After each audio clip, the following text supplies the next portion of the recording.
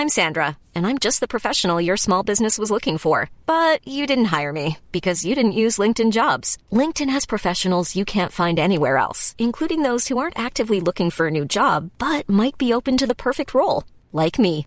In a given month, over 70% of LinkedIn users don't visit other leading job sites. So if you're not looking on LinkedIn, you'll miss out on great candidates like Sandra. Start hiring professionals like a professional. Post your free job on linkedin.com/people today. The FT. Welcome to FT Analysis. I'm Esther Bintliff, a digital editor at the Financial Times. Should the internet be free and open, or more subject to laws and regulation?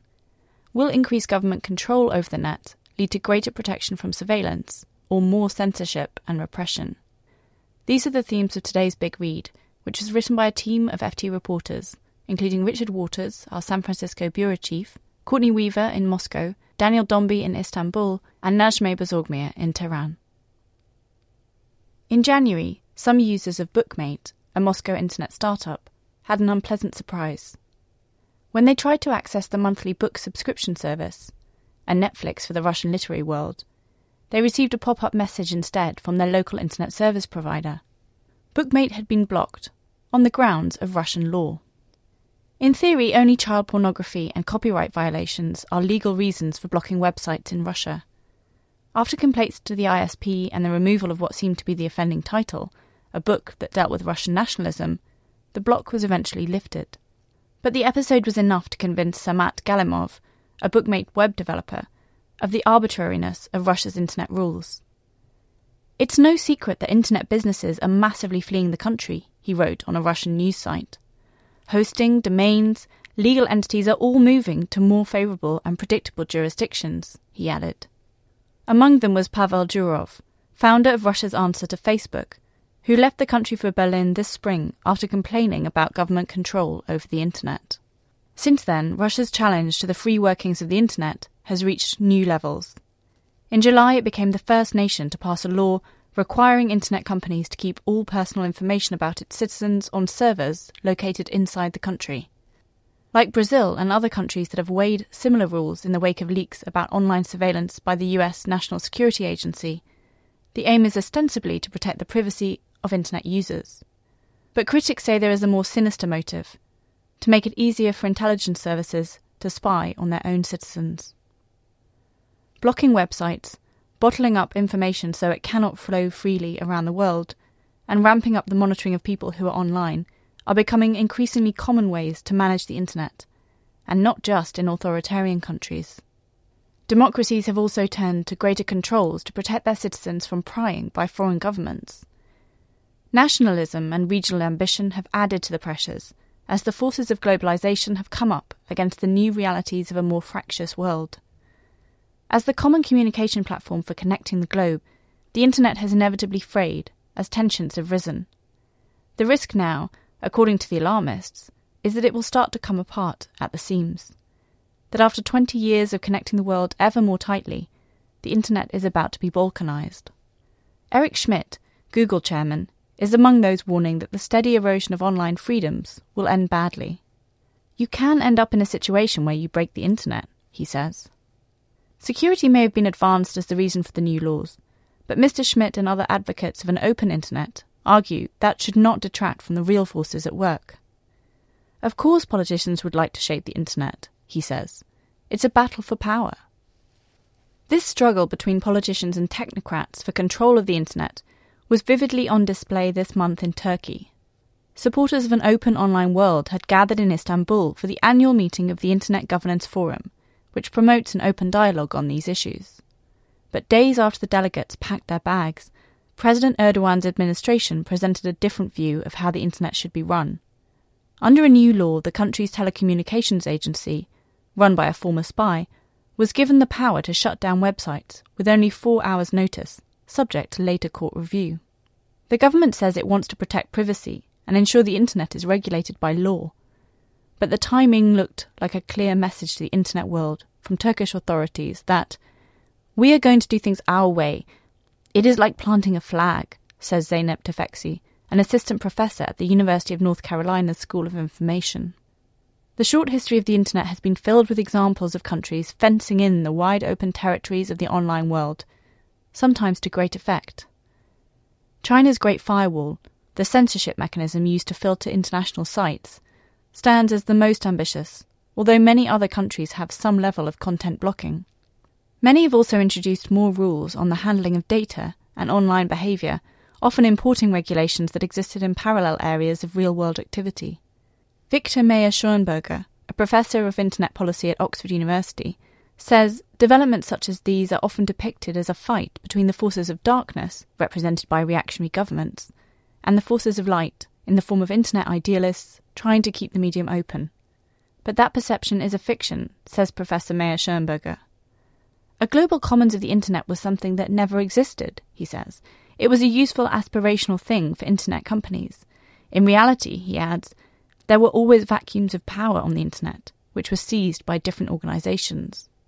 One danger, however, is that the cause of defending a nation's citizens is being used as a pretext for repressive political action.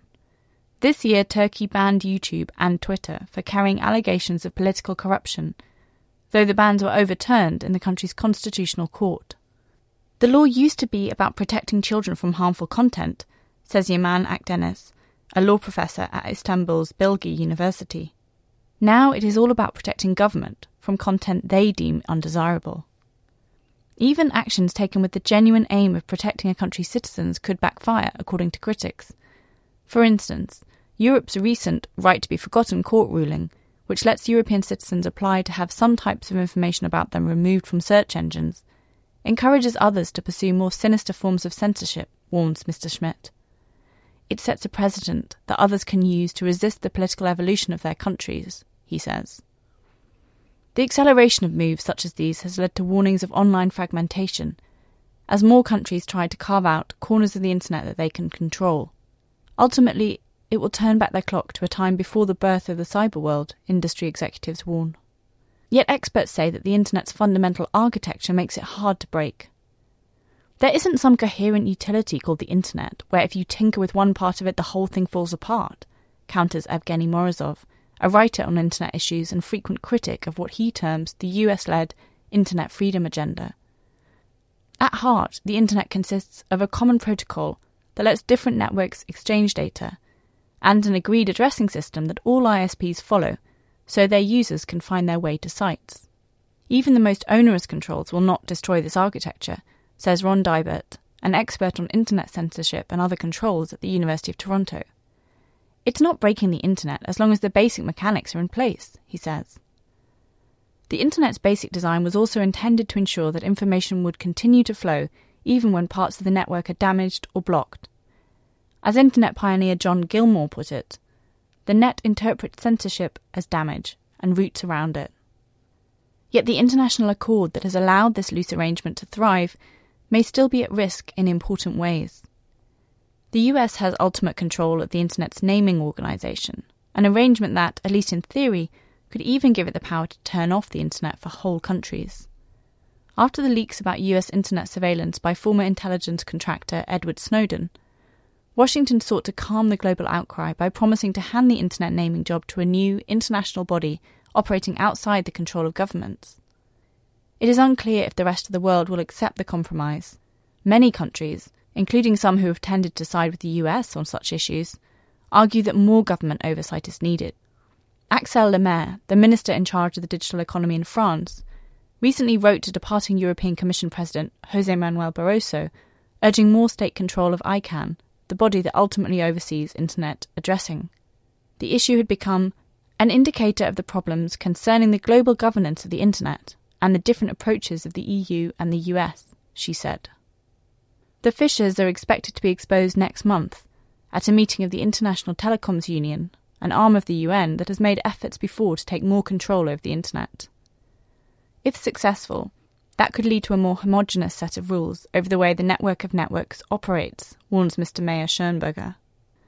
While these debates over who controls the internet can seem arcane, the real-world experience of being online for the 3 billion people who use it is being refashioned in the here and now.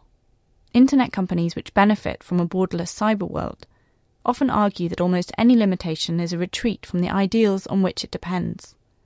these companies have a habit of identifying their own self-interest with that of the internet at large, says Mr. Morozov. Yet even those who concede that the experience of the internet for people in different countries around the world will inevitably become more distinct, admit that there is a significant risk from the trend, that online innovation will grind to a halt. The availability of a common, accessible platform has made it remarkably cheap and easy for startups based anywhere to find an instant global market, says Pat Gelsinger, chief executive of VMware, a US technology company. You could be a team of engineers working in the backwaters of northern India and have a global market, he says. That mammoth beauty is starting to be carved up. High on the list of regulations that most directly threaten startups are those governing where data are held. Russia may be the first country to pass a law requiring personal information to be kept inside the country, but rules covering specific types of information, such as healthcare or financial details, often prevent its free flow outside many countries. Internet executives also claim that the spreading rules over data location are ultimately ineffective. It's just technically a mistake, says Mr. Schmidt. Holding data locally would not have prevented NSA surveillance, he says. The only answer is to encrypt data, so it cannot be read by unauthorized eyes, no matter where it is located. But there are questions about whether online censorship can ever be truly effective, unless censors can mount the kind of sustained technical barriers and political control of a country such as China. The economic forces driving companies to remain part of the online world are too great, says Milton Mueller, an expert in internet policy at Syracuse University.